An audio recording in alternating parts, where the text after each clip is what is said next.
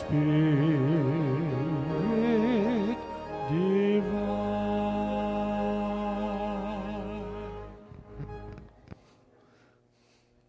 All right. I want to invite you to take your Bibles and go ahead and open them up to Mark chapter 8. As you're doing that, let me just say how thankful I am to be here again today. You didn't vote me out last week, so I'm relieved. I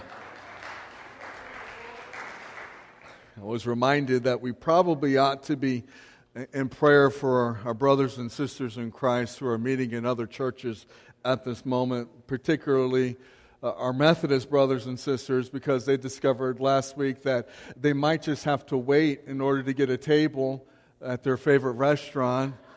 So no longer are they guaranteed to get there before we get there. So we're going to teach them a little bit about patience. So we're going to get out of here, we're going to beat them to the restaurants, and they're going to feel what it's like to have to wait on those tables.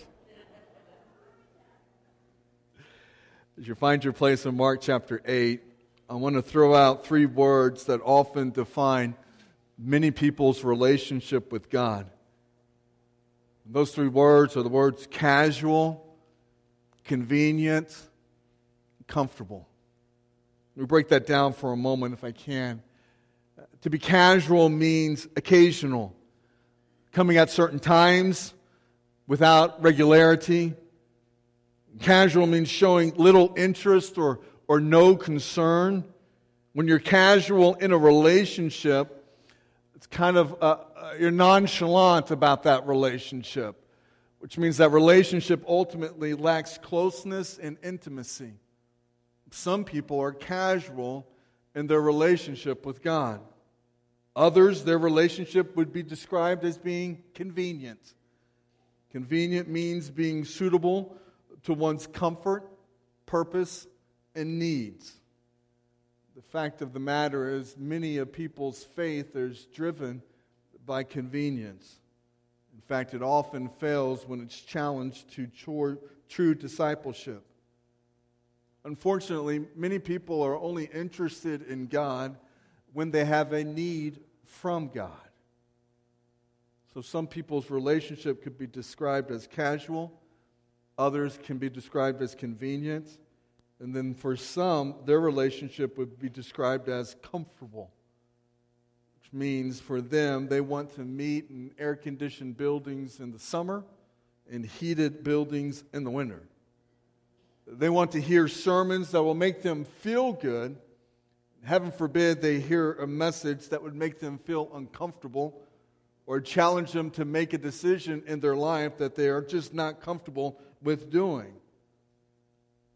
Those that are comfortable in the relationship with God, they want the worship service to last as long as they're comfortable with, and they want to sing the songs that they prefer. Somewhere along the line, we bought into this misunderstanding that church is a spectating event when it's supposed to be participatory. The worship service isn't like Burger King where you can have it your way. It's supposed to be more like Home Depot. You can do it, we can help.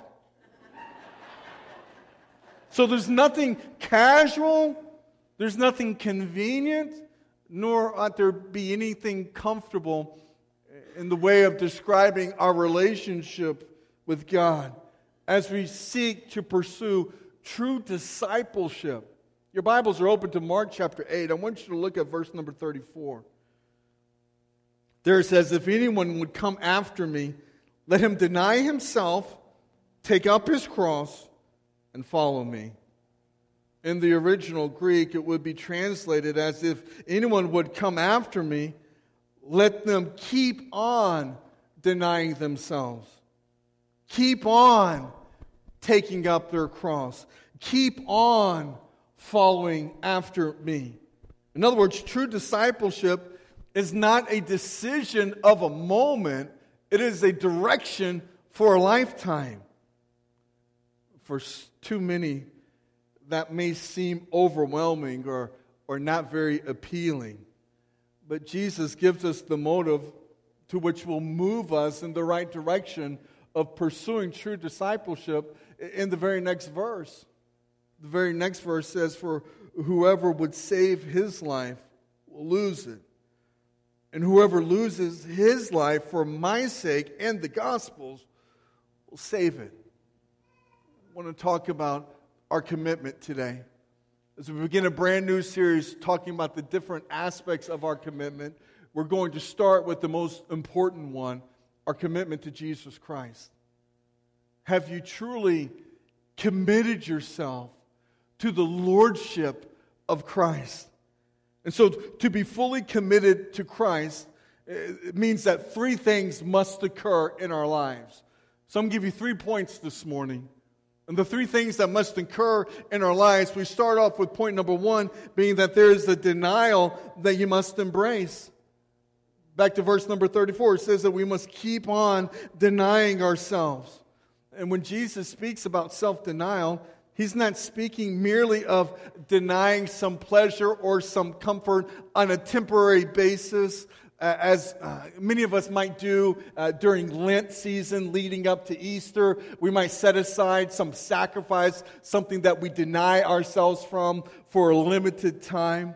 Well, that's important and that's helpful in spiritual growth and development. That's not what it means for self-denial. It goes much, much deeper than just a temporary setting aside of something. Self-denial means that we can no longer be the center of our lives. Self-denial means that we renounce our right to our own lives. We say that we're no longer going to try to run our lives on our own. We deny that we own ourselves and that we don't have the right to decide what we do or where we go. That right belongs to God and God alone. And when it's stated in terms like this, it might seem a bit outrageous to some because it strikes at the heart of our very existence. As individuals and even as American believers, like one thing that we value, the one thing that we covet, the one thing that we seek to protect over everything else is for someone else to try to tell us what we're supposed to do or how we're supposed to do it. We refuse to place ourselves under the control of anything or anyone else. We often reserve the right to make the final decisions of our own lives, but it's as though we have forgotten completely what the Apostle Paul says in 1 Corinthians chapter 6, where he says, "You are not your own. You have been bought with a price." So if we're going to follow Jesus, then we no longer own ourselves. So self-denial means that we will follow Jesus no matter what the cost is involved. It reminds me of a mother.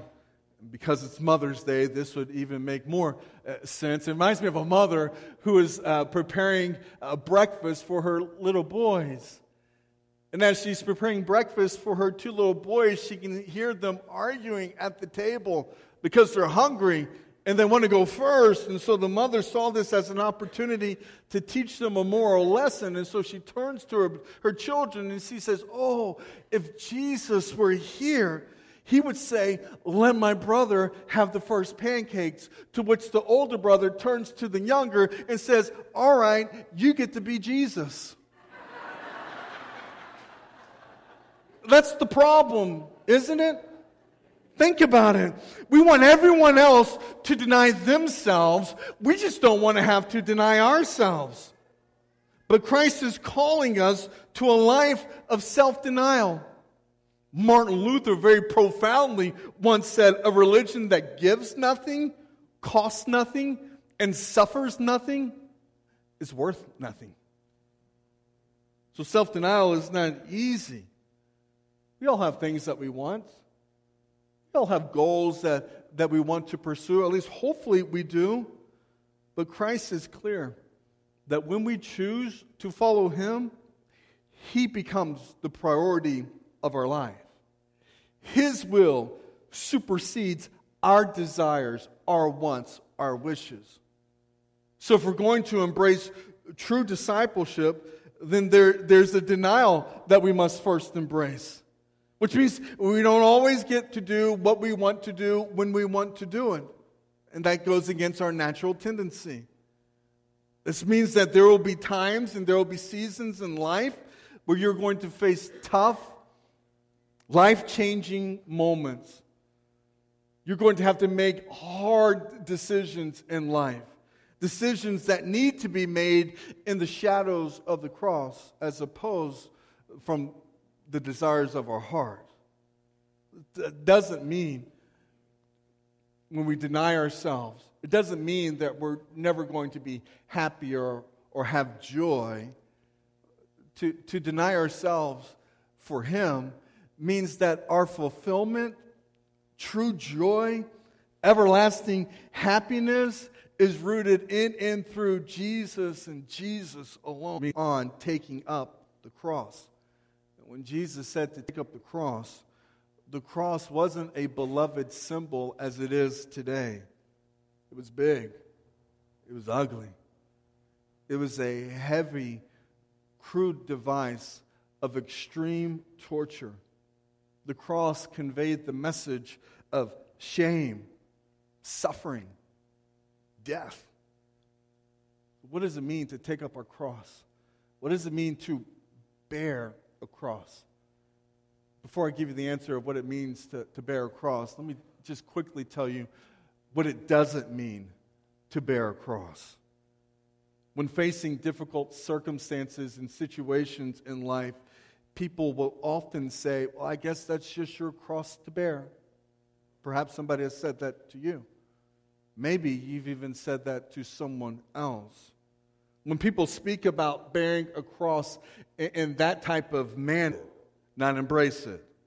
I don't say this to make light of anyone's circumstance or situation in life today.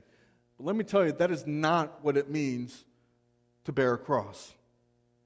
When we suffer from sickness, from disease, from discouragement, if you have to suffer because you have maybe bad neighbors or awful in-laws, if you're suffering because you have a horrible boss or gossipy coworkers, if you're suffering because your friend, your closest friend, betrayed you, well, that's a horrible situation, but that's not what it means to bear a cross.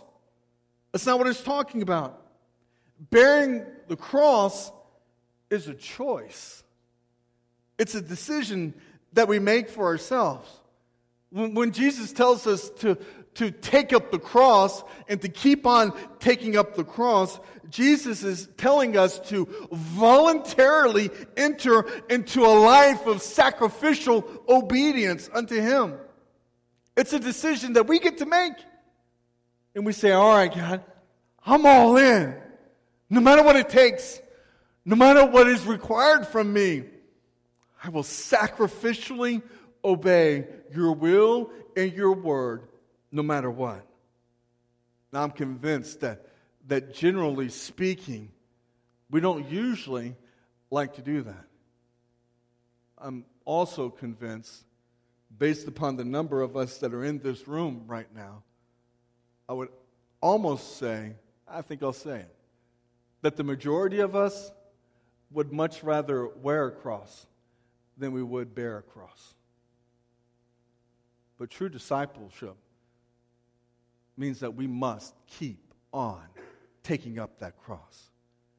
Keep on living in sacrificial obedience to the Word and to the will of God. You see, casual followers are cross bearers.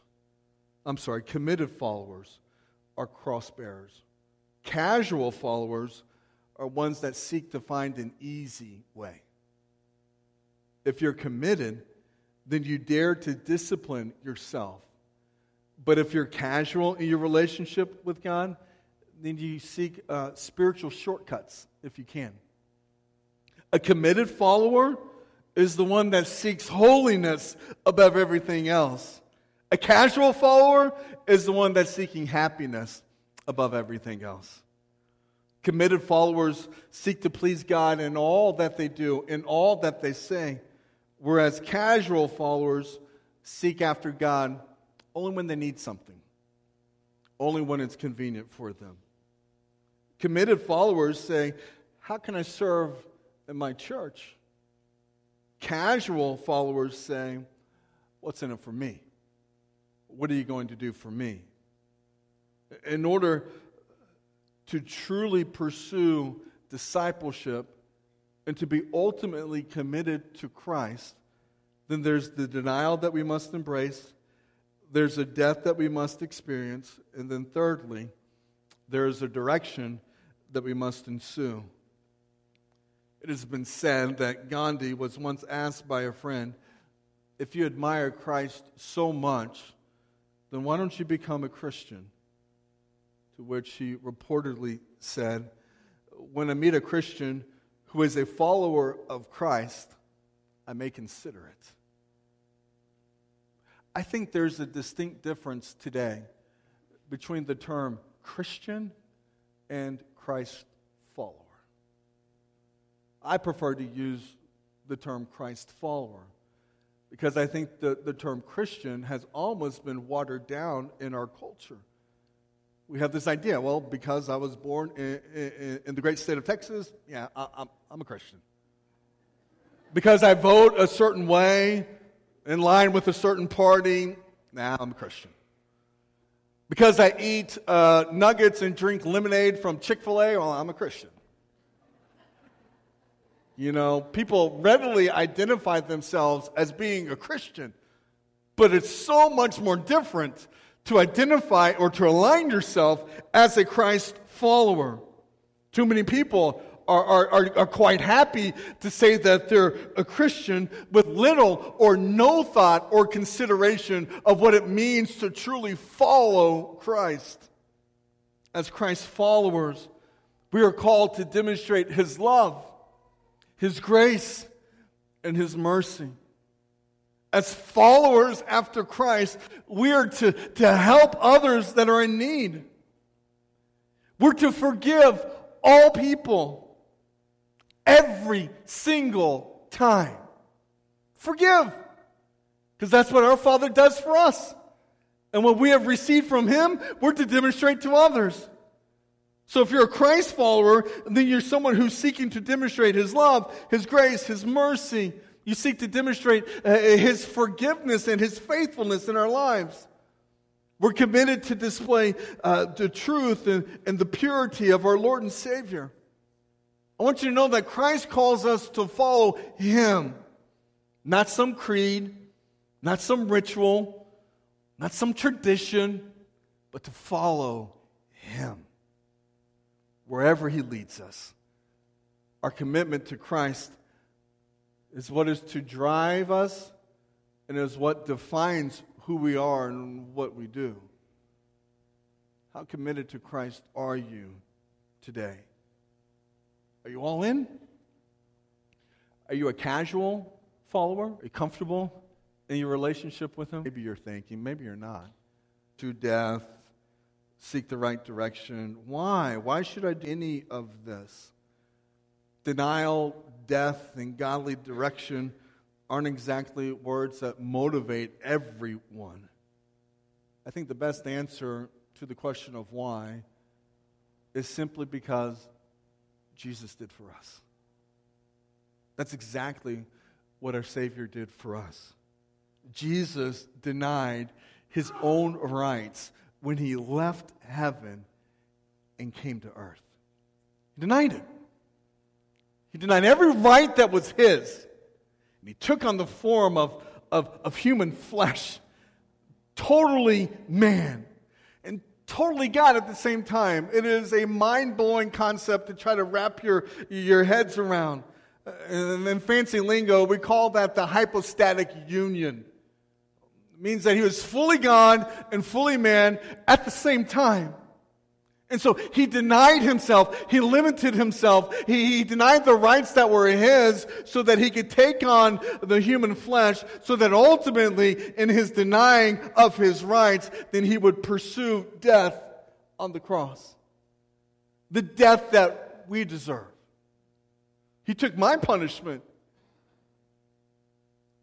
He bore the weight of my sin. What I deserve, he took on. So he denied his own rights. He died an agonizing death, and then the direction that he followed was the will of his Father. Oh, he had his own desires. You can listen to his prayer. And the night that he was betrayed, before he was handed over, oh God, if there's any other way, but not my will be done, yours be done. He radically obeyed the will of the Father. Jesus gives us the perfect model of self-denial. In Christ, we see the image of what it means to truly bear the cross. He gives us the picture of what true obedience looks like. And then he turns around and he extends the invitation to us. And he says, come, follow me. Follow me.